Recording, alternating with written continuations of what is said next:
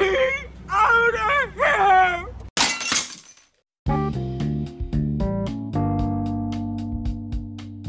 Hey guys, welcome to episode 8 of the Bored and Quarantine movie review. Today we're going to be reviewing the movie Effects, starring Brian Brown and Brian Dennehy, the late great Brian Dennehy, who just passed away maybe a few weeks ago. He was a very prominent character actor in the 1980s, and Effects was actually a surprise hit. Although critics had said that the reason why the movie didn't make more money than it did at the box office was because of the obscure name, even though it is kind of a play on words with special effects, it kind of hindered the performance of the movie at the box office. It did still turn a profit and spawned a less successful sequel, FX2, and a TV series. It's actually a really cool movie. The concept is cool. The premise is cool. There's a lot of clever twists and turns. It was kind of a standalone film at a time when all these movies were about buddy cops, slasher movies and stuff like that. So in a field of movies like that, it was really unique. And there's a lot of really memorable stuff. Brian Brown, came onto the scene with this movie. This was before movies like Cocktail and Gorillas in the Mist. He's a very prominent Australian actor who rose to prominence in the 80s as kind of like a second billing actor. There's something quite intriguing about him. He was also he also had an Emmy nomination, I believe, or a Golden Globe nomination for his performance in The Thornbirds. He was in the he took second billing to Richard Chamberlain, but he was in the very popular miniseries The Thornbirds. So without further ado, let's get to our review.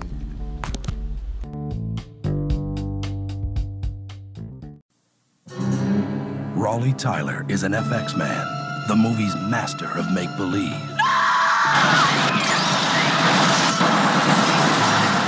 He can show you 1,000 ways to die. Hey, cut! Great special effects. But now somebody wants Raleigh Tyler to do it for real.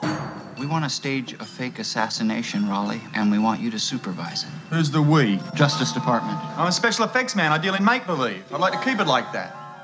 We just thought that we might be able to utilize your particular genius to help us out.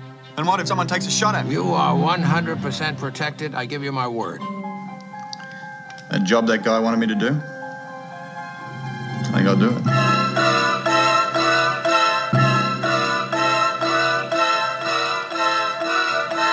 But someone else is writing the script and casting him as the killer. I haven't done anything. What if he put in real bullets? If one person suspects. Sorry, Raleigh. No loose ends. Something's up to something! He tried to kill me! You go directly to the newspapers. What makes you think they believe me? I believe you. My name is Leo. We need to talk. Where the hell are you, Tyler? He's going to need every trick from every movie he's ever made. Remember my particular genius. Just to get even. And get out alive. I'm in pursuit of a blue step van. Letters on the side. F as in Frank, X as in X-ray. Remember Skidball Express? I sure do! Now! Son of a gun, you faked this out. But Raleigh Tyler's most special effects are yet to come. Forget why you hired me. What next? At the next corner, send Nellie in. Oh my God, what? Is he the weapon or the victim? Is it murder or is it FX? Okay, so Effects, this movie I have not seen since I was maybe 8 years old. I think that was the last time I had seen Effects. It's a movie I completely forgot about. Mm-hmm.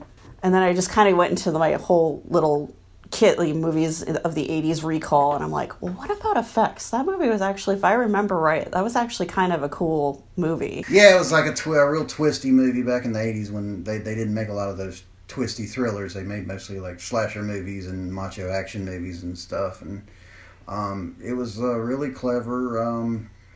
Lower budget, didn't have any major stars.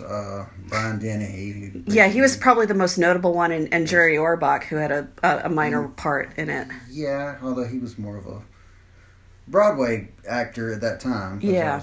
That was before Dirty Dancing. And because Brian Brown was Australian. Yeah. And wasn't known in America. That was before Cocktail. Yeah, yep. And yeah, it was a really interesting, twisty, very entertaining movie.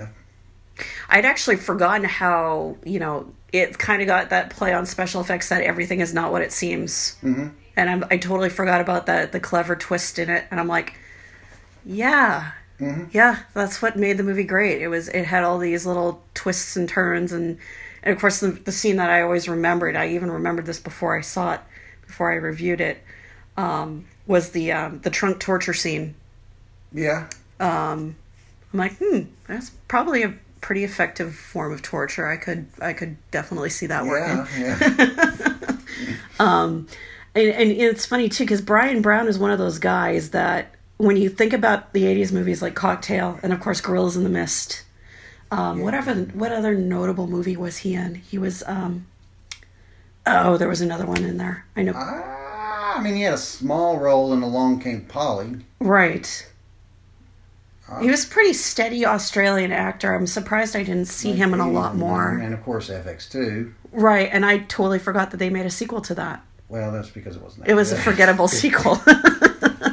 And they made a TV series out of it, which I didn't even know. Yeah, it was like it lasted for 3 seasons or something like that. It actually had a pretty decent run for as far as movie spinoffs go. Yeah, I guess. I didn't watch again, it was like one thing that just kind of wiped out from my mind. But I do like the pairing of Brian Dennehy and Brian Brown. I thought they were a good, pretty decent pairing actually. I think also too, one thing I read about effects is that critics cited the title of the movie as the reason why it didn't make any more money than it did at the box office.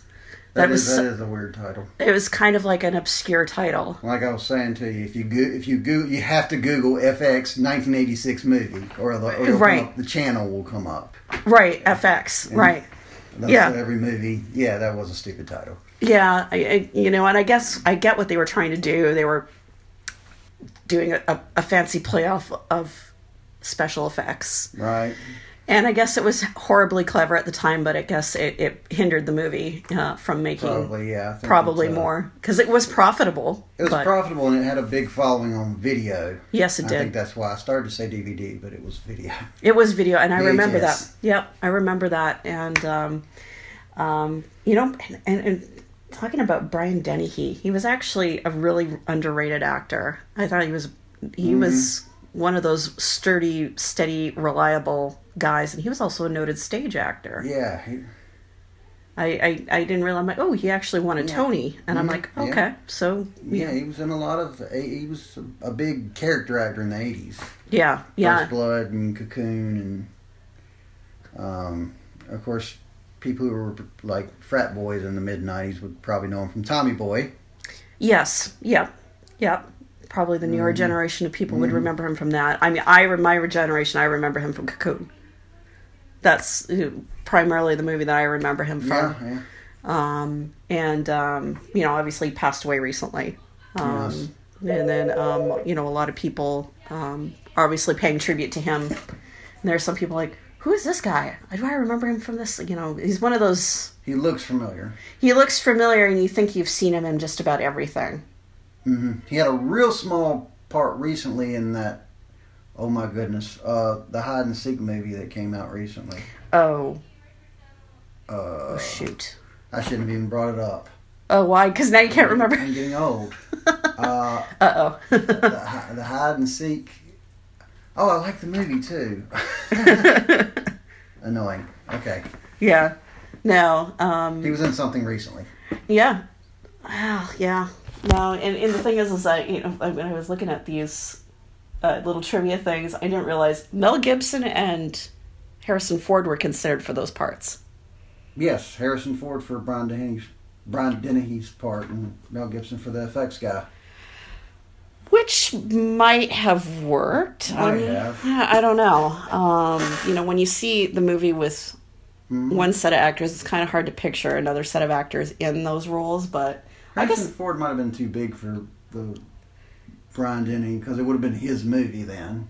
Right, and I think... Because Mel Gibson, that was before Lethal Weapon. Right, so Harrison Ford would have gotten top billing. He was kind of known for Mad Max, but... Well, and back then, I think the big-name actors got top billing no matter what, regardless of how big their role was. Oh, yeah. If I remember right. Usually, yeah. Well, and Angela Bassett made her debut in that movie.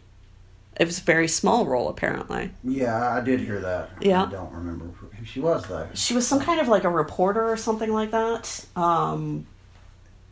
Yeah. It wasn't a hide-and-seek movie, by the way. It was Tag. Tag. It just came it's Tag. The name of the movie is Tag.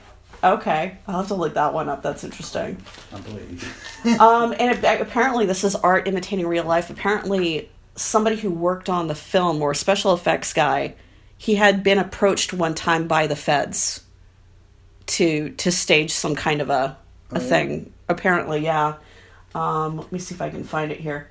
Oh, special effects man John Steers claimed that he had been offered money by the government to simulate various things depicted in the film. Which, interesting. Yes. So that's definitely an interesting one. That's one I would definitely recommend if you're looking for like good cop, interesting kind of twist. Like the whole special effects thing is, it's actually a really interesting twist on the movie, which makes FX great, I think. Right, and I would also recommend Tag. Now that I remember the name of the movie. Okay, Tag is another one we recommend. So here's a question for you: what's your opinion on method acting? I mean, whatever works. Yeah. I think it can be, Meryl Streep says she doesn't do it. No. She said she did a movie one time with Philip Seymour Hoffman and it kind of hurt her feelings. She didn't think, because they didn't like each other in the movie, and she said he was kind of a jerk to her, but then when they weren't shooting, she said he was nice. Yeah, and she has a bone to pick with Dustin Hoffman to this day from Kramer versus Kramer, apparently. Slapping and the goading yes. of her dead boyfriend for emotional recall. Right. And I think she still kind of has an axe to grind with him to this day because of that. Yeah. And then there's that famous documentary about Jim and Andy when Jim Carrey employed method acting to play Andy Kaufman. Yeah. And was apparently a downright jerk to pretty much everybody on the set. So I guess, I guess whatever works, but my thing is the payoff really worth it? Because method acting doesn't guarantee you an Oscar. And I think that's why actors employ it. Yeah, could be. Yeah, because either, when you see Joaquin Phoenix, one thing that stood out for me this year, when he won the Golden Globe, you could see the loathing on Robert De Niro's face. He hated him. Yeah. And still does. And I'm like, ooh, hey, you pissed off De Niro. Good job. So, I don't know. I don't know. And then you see Christian Bale, actors like Christian Bale, and then obviously Philip Seymour Hoffman and Heath Ledger. Daniel Day-Lewis is probably the one who's probably the most successful. Most successful. Most famous for that, too. Yeah, because he did that from, I think, day one. Or something like that, and so I don't know. I don't know if the payoff's worth it, because then you get labeled difficult to work with, and that follows you around. And I guess it depends on what's more important to you, getting work or or. But then you look at actors like Laurence Olivier.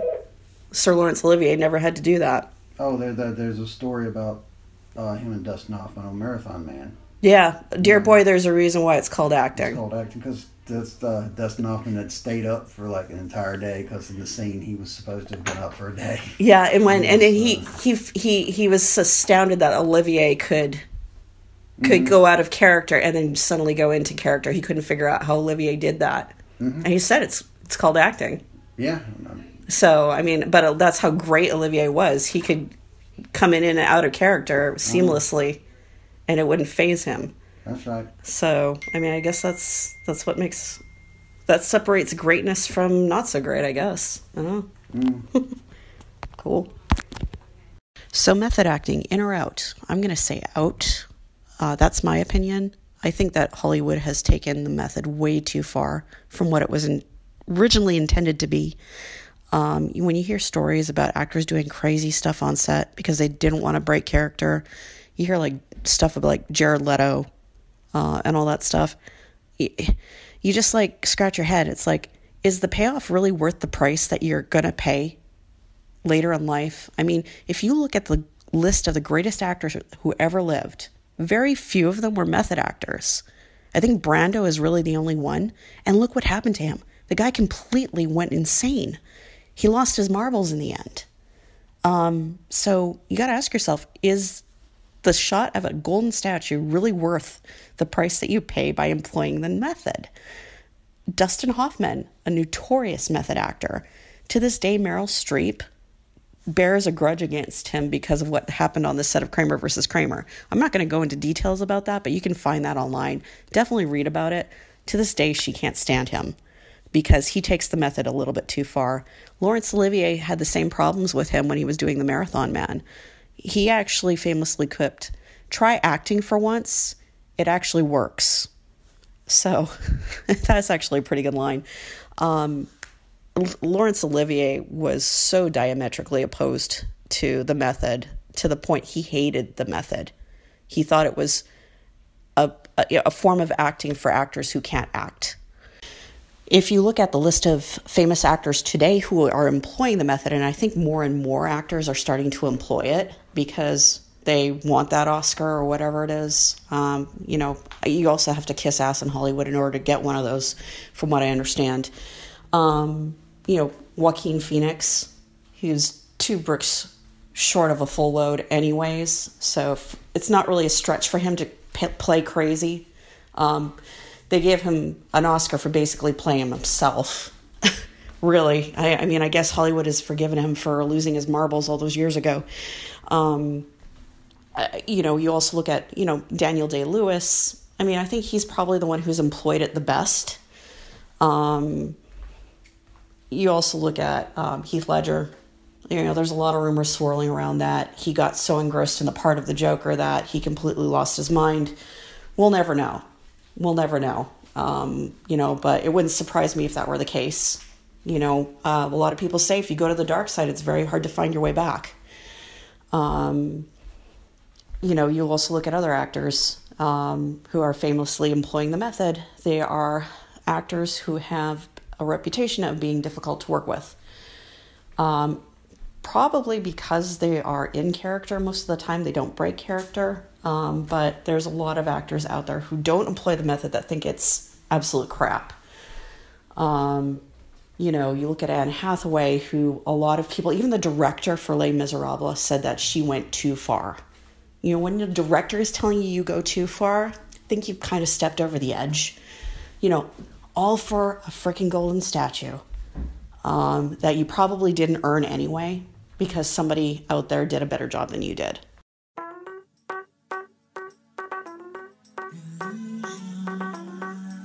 So thank you guys so much for tuning in this week for another edition of the Board in the Quarantine movie review.